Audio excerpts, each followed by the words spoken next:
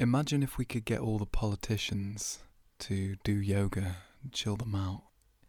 Not only would we be able to convince them of the benefits of yoga, not just for health, but for us culturally as a society, we might even end up with world peace. Well, we don't have to imagine, because last week I was in London at the Minded Institute and I met a woman who has not only managed to get politicians doing yoga, but been a driving force behind the All-Party Parliamentary Group on Yoga and Society, which is a group of politicians from all the different parties in the UK coming together to discuss and look at the research on the possible benefits of yoga as a healthcare intervention. It's similar to something that happened a few years ago with the Mindfulness All-Party Parliamentary Group, which was politicians from all different parties coming together to discuss the research and benefits of mindfulness. And they did a report, I think it was 2016, where they made a load of recommendations on policy change, and it meant that mindfulness was taken a lot more seriously and introduced into schools and for NHS staff and into hospitals, for pain management, for all kinds of different things that would have probably not been taken seriously a few years before. I managed to talk to Heather Mason, who's the founder of the Yoga and Healthcare Alliance and the Secretariat for the All-Party Parliamentary Group on Yoga and Society. And I got to talk to her about her journey to making this thing happen. And you may also be able to hear her dog Minnie in the background, who was noisily showing off her yoga skills as well. So I hope you enjoy the interview.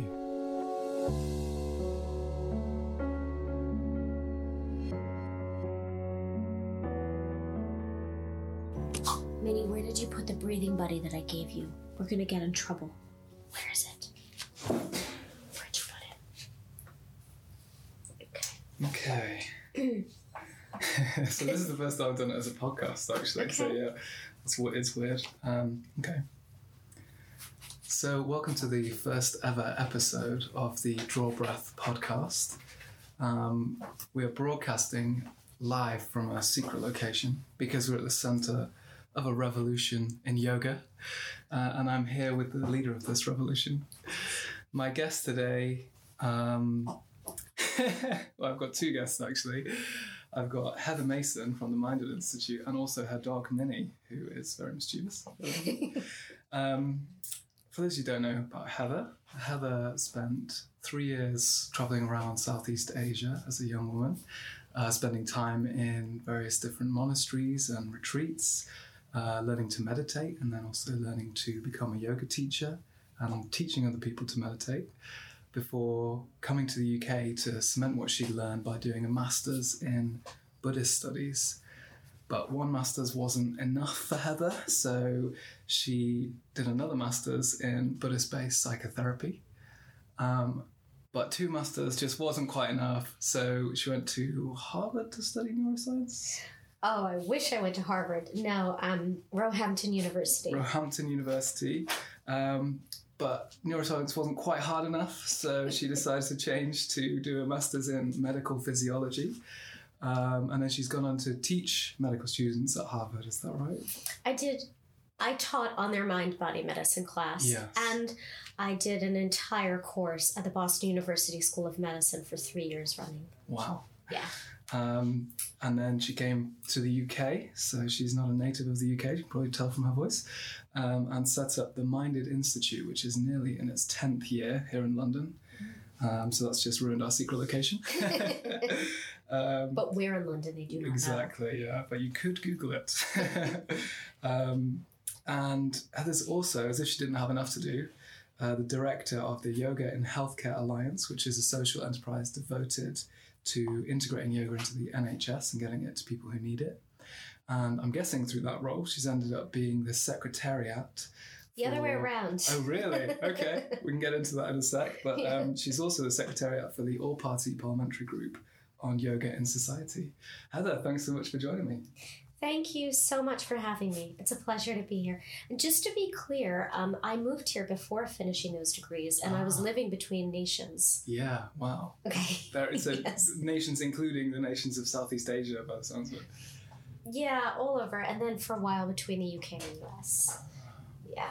Brilliant. So, I mean, it took me a while to memorize all of that, and I even got most of it wrong. I had to check my notes. It's a long story. It's a big journey, and I just wonder, what made you go on that journey? Did you get where you wanted to go? What's the story behind?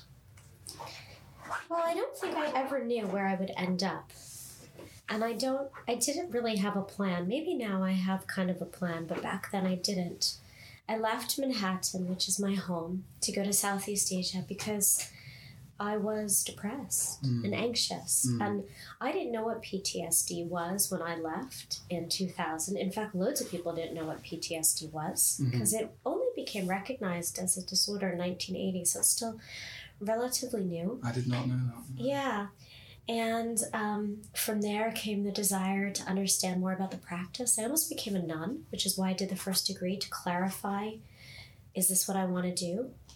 And then I realized yoga was an easier inroads for people, and I wanted to help them because when you transform your life so significantly, you usually want to bring that to other people, and I did.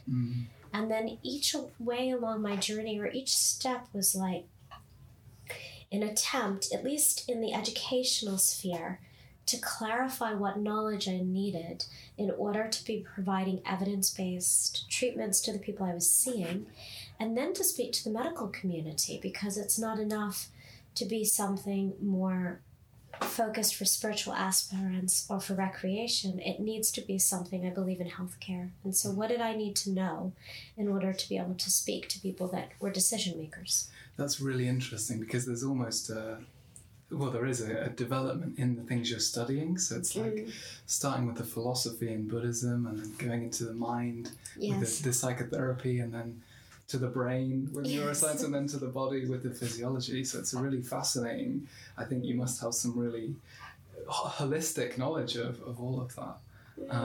And I wonder, because you mentioned that the evidence-based, and that's a really interesting point that you mentioned. Is that something that is different about the Minded Institute? I don't think I'm alone in trying to bring the evidence in to a yoga therapy training or yoga therapy trainings. I think that any form of yoga therapy is attempting to understand what research is present and the physiological correlates of movement, breathing, and meditation to align that to the offerings that we are giving to clients based upon what they're presenting with. But I guess what's unique about the Minded Institute is how much depth we go into in that regard, given that I've done these degrees in neuroscience and physiology. Yeah. And there are a lot of things that are unique, but then I don't know every single school, so one of them might say, well, we have that, you know? So are you mainly delivering teacher training here? What is the purpose of the Minded Institute? Yeah, it's primarily trainings for professionals, for yoga teachers, yoga professionals, I like to call them, and for then health professionals, from everyone from doctors and nurses, psychologists, psychotherapists, physiotherapists, social workers, etc. Healers, basically. Healers, yeah, healers. It's a nice broad term. We also have a clinic on Wednesdays, which Elaine Collins runs, and we try and work with the community. But in terms of distilling out what the Minded Institute does as an institute, it is focused on sharing knowledge with professionals, doing that with training. And so it's... I've spoken to a few people here at the Minded Institute, and is there a focus on yoga therapy? Because it's almost like you guys were before this huge expansion of mindfulness, which sort of started about 8 years ago, I'd say, and you guys have obviously been around for nearly 10 years. And I just wonder, have you noticed things changing in those industries? Is there more of a merging of yoga and mindfulness, or less of a merging? It's such an interesting question. I mean, we also, include mindfulness in everything we do. Because I guess living in a monastery for 3 years, mindfulness is a core aspect of my practice. I don't know if there's really been a change regarding the merging or moving away from each other and there being some kind of divergence. I think instead what's happened is an increased recognition of the value of both. And I know many yogis who practice mindfulness, although yoga will claim that mindfulness is inherent, but mindfulness as it is taught within Buddhism. Yeah. And I know many Buddhists who practice yoga. So I think in the real world, they're overlapping. Yeah. There still seems to be this divide in terms of trainings.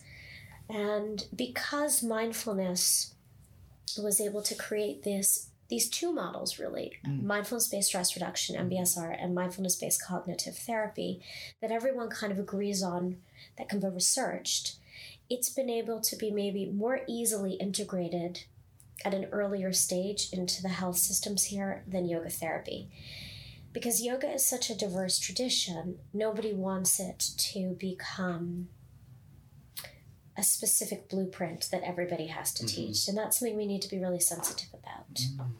That's really interesting. And it sort of takes me on to one of the other things that I want to talk to you about, which is the Yoga and Healthcare Alliance. And so what is the Yoga and Healthcare Alliance, first of all, and how does that affect, what the difference in that mindfulness is something that's relatively easy to standardize, and then obviously you just touched on some of the issues with yoga, and I wonder, have you come up against those with what you're doing with the yoga and healthcare? Is that the attitude? Yeah, and I was thinking, what is it? I was thinking to say something funny like, it's a secret mind control technique. And we just use this front. No. The Yoga and Healthcare Alliance is, like you said, it's a social enterprise which was established in order to work with both leaders in healthcare, so that at the policy level, and at the grassroots, to support the integration of yoga into the NHS, and then for that to also serve internationally as a template for how other governments might consider integrating yoga into their own systems, albeit there are various other countries that are doing that effectively on their own. Really? Already? Yeah, but we're still at the forefront. There's just a handful of nations around the world that are working towards this.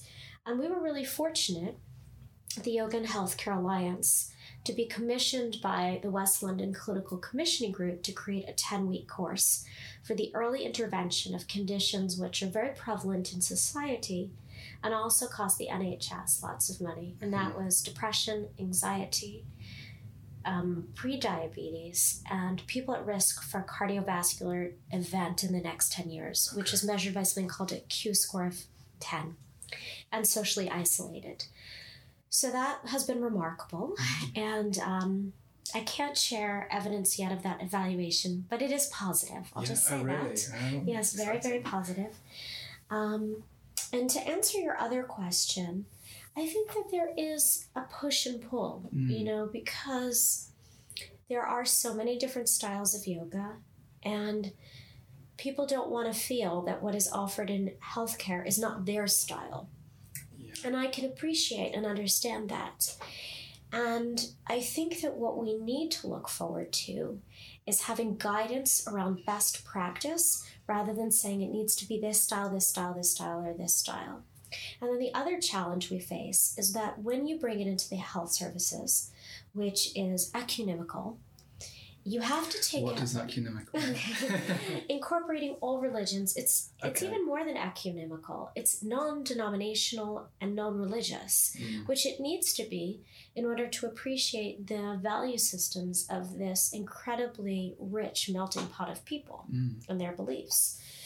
And so I know that there is a tension, because if you take out all the Sanskrit words and you take out some of the spiritual concepts, although you can add them in other kinds of language, some people feel that you are drawing out the real meat of yoga, and I hear that.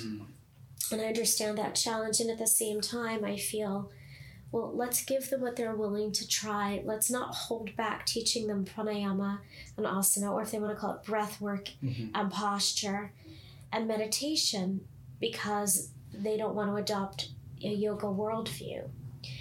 And So yeah, I think that you see that come up more in the yoga world than in the mindfulness world.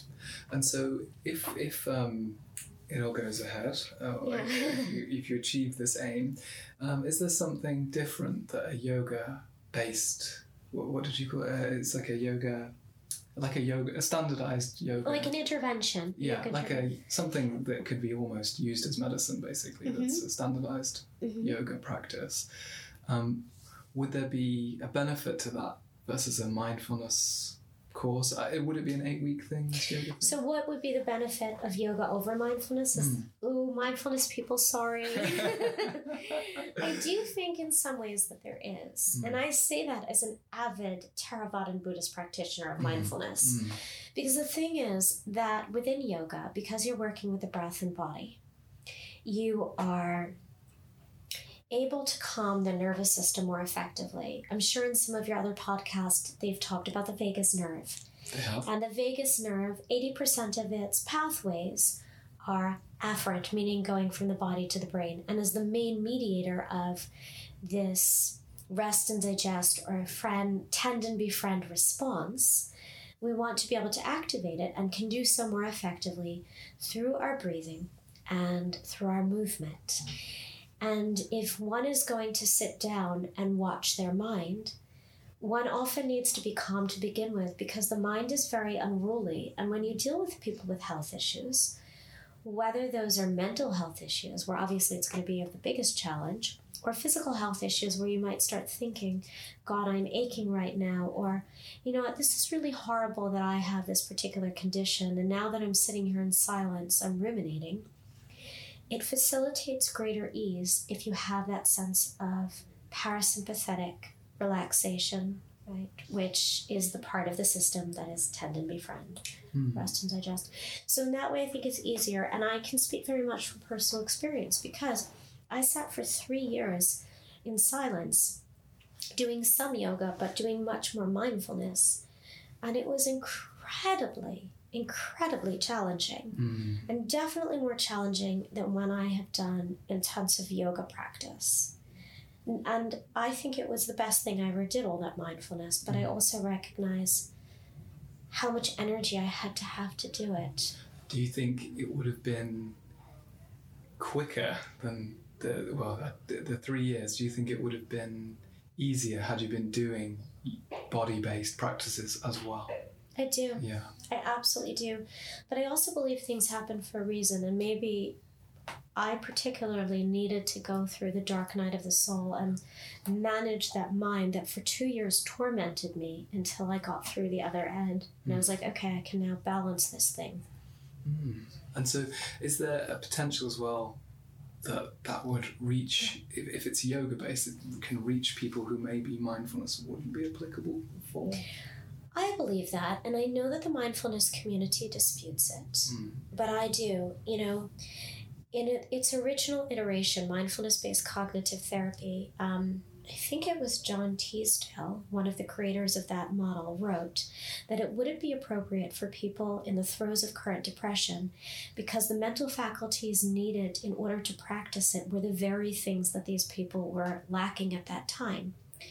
However, fast forward to 2019, we now have trials and successful work using mindfulness and suicidality, which is, right, the most acute form of being depressed, as well as within psychosis. But these programs generally make modifications and do use more movement. So the answer is not, I don't want to answer simply. I want to answer accurately as possible, even if that doesn't make it simple to express it to somebody else. No, I only ask because from what I'm seeing, there's potential for really simple pranayama stuff to reach people with trauma in a way that mindfulness maybe wouldn't be appropriate for. I 100% agree. Yeah. That's why, I want to do that breath day on May 30th for the whole of London. Well, oh, really? Okay. Oh, you don't know about that? No. Yeah. So I'm planning, along with some other people that you would probably know, but I'm not going to name them yet. A huge event on May 30th for the entire city, maybe for the nation, teaching them coherent breathing and elongated oceanic breath, or if we use the Sanskrit, Ujjayi breath, because I think it's the most simplistic public health intervention, and very few people are going to struggle to be able to do it. Very And will cool. benefit quickly. And how can people listening to this find out more about that? So it's May 30th. Watch this space. You're going to hear about it all over the place. Oh, wow. It's just a matter of, we have a meeting coming up, and I don't want to make announcements about where to find stuff until we all have our Till it's for sure. collective ducks in order. Watch this space. Yeah. Watch this space, yeah. So the Yoga in Healthcare Alliance, that's come after your role as secretariat for the mind... sorry? No, Well, the kind of, All sort Party of. Group. It's complicated. What happened was I was already having meetings in Parliament about yoga in healthcare. And then it was decided an APPG should be formed. And it was also decided that there needed to be an organization that could act on behalf of the APPG, because an APPG can send in policy and ideas, but it can't really do things in the world, an all-party parliamentary group. Yeah. So that was... And just for the people listening who don't know what that is, an all-party parliamentary group is where members of every different political party kind of come together. Is that correct? Yeah. To because it's something that needs to on an be issue they're researched. interested in that wouldn't make it to the national docket for, into the chambers of House of Commons and Lords, because it's not Brexit or healthcare or, anything else. human rights or something like that. Shocking news. Yeah. Yeah. And so when it was decided that the yoga APPG, It's okay, I know. should be formed, was that on the basis of the success of the mindfulness APPG? Yeah. So we recognized that was having a lot of clout and impact, and also that we just wanted to be able to speak to central government. And one of the easiest ways to do that initially is to form an APPG. But by one of the easiest ways, it's still really hard. And what's the attitude been of the members of parliament that you've met so far towards this? I feel like they're very supportive, but unfortunately, in the time frame that the APPG was formed, which was in the beginning of 2018, we've been dealing with this little old thing called Brexit. And that's kind of taking up everyone's time. Yeah, I can really see it. I can really see how that, I don't know what to call it. Let's just call it a referendum. Let's just keep it neutral. Yeah. How that referendum and vote has impacted the ability to engage in other things. So I hope that in whatever way it's sorted is we're able to get more support. The mindfulness APPG existed before then, and very intelligently took a few hundred parliamentarians through mindfulness-based stress reduction before they launched their APPG. So they had a very large group of converted people. And I actually teach in the House of Lords. I teach yoga there as well. But Really? That happens? Yeah. Brilliant. We teach chair yoga to them because they don't want to sweat. And I really get that. You have to make it bespoke to their needs. And they express what their primary complaints were. And so we built a program for them around their needs. But again, that didn't run because of the prorogation. Yes. Right. I see. But it had run previously. Yes. So, you're incredibly busy. Yes, now you understand why it was so hard to get in touch with me. This is a very exclusive interview because Hella's a very busy lady. So, do you have time still for personal practice? And if so, what do you do? I have less time than I'd like. I'm going to be honest with you. I could come on here and say, yes, of course I do. And that's something I'm really trying to balance. When I do my personal practice, it's so varied. I value so many different kinds of systems, and I feel like depending upon my mood, one thing suits better than the other. So I do coherent breathing. I love Wim Hof's method of breathing. Yeah. I do that sometimes. Sometimes I do really strong, crazy asana that I wouldn't teach to the health populations. And sometimes I hardly want to move in my asana, and just like slightly move my joints. And do you find mixing it up like that keeps you more engaged and interested and curious about new things? Like, you must have adopted the Wim Hof method pretty recently. So your eyes are still open to new things. You're not set in one personal practice at all. That's brilliant. I'm really open. Yeah. But the one thing that never leaves me is the mindfulness. I'm walking down the street and I notice I'm having negative thoughts. I'm trying to penetrate that, or I'm not seeing various different angles. I remind myself that I've closed down into a limited perspective, and I want to acknowledge that, note it, and look at it. So the mindfulness is like with me every waking moment. Brilliant. Thank you, Buddha. And all it took was 3 years in the monastery. No, it didn't really. 16 hours a day. So my last question is a question that I'm asking everybody that I'm interviewing. If people listening to this could change one thing today or do one thing today that will improve their well-being tomorrow, what would you have them do? I would say elongate your exhalation, learning what ocean breath is, which is a kind of guttural sound, which you can find anywhere, calling it Ujjayi breath. Natural inhalation, long exhalation. Don't do it less for 7 minutes. And I could give you all of the scientific reasons why, but I know we have to... So do it 7 minutes? Minimum. Minimum, okay. Do it 7 minutes minimum. That is what I would recommend. And I would also say... Well, no, you asked one thing, so I'm just going to stick with that. Well, that's the one thing. We'll never know what the other thing was. The other thing is let go of things that you don't know about. Heather Mason, yes. Thank you so much for joining me. If people want to know more, what can they do can they follow you, or can they... They can follow me on Facebook. And the Yoga for Health Alliance, the Yoga in Healthcare Alliance, sorry. That's because I keep getting it wrong for the interview.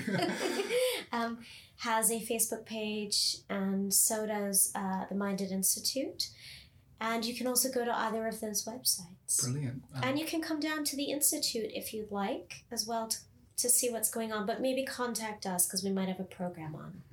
I have to say as well, I'm currently on a workshop at the Institute, and it is an absolutely beautiful space. Heather, thanks so much. It's been so interesting. Thank you. Cheers. Namaste.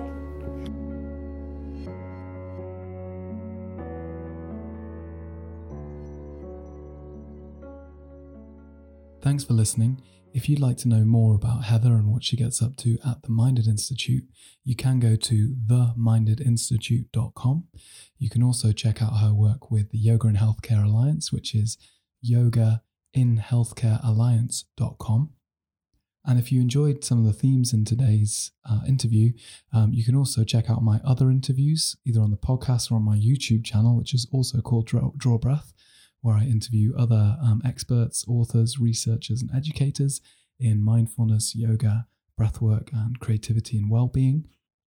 And if you are interested in any of those themes, you might be interested in my new book as well, Draw Breath, The Art of Breathing, which teaches you really simple breathing techniques, really simple mindfulness techniques, and really simple relaxation techniques using drawing. Really easy drawing exercises that anyone can do. So it makes the whole learning process interactive and fun. And if that sounds interesting to you, you can check out the reviews on Amazon. If you search for Draw Breath, The Art of Breathing, and it's by me, Tom Granger. You can also have a go on some free exercises that you can download and print at home at drawbreath.com. I'm really excited about sharing my next podcast with you. So look out for that and maybe hit subscribe. Thanks for listening.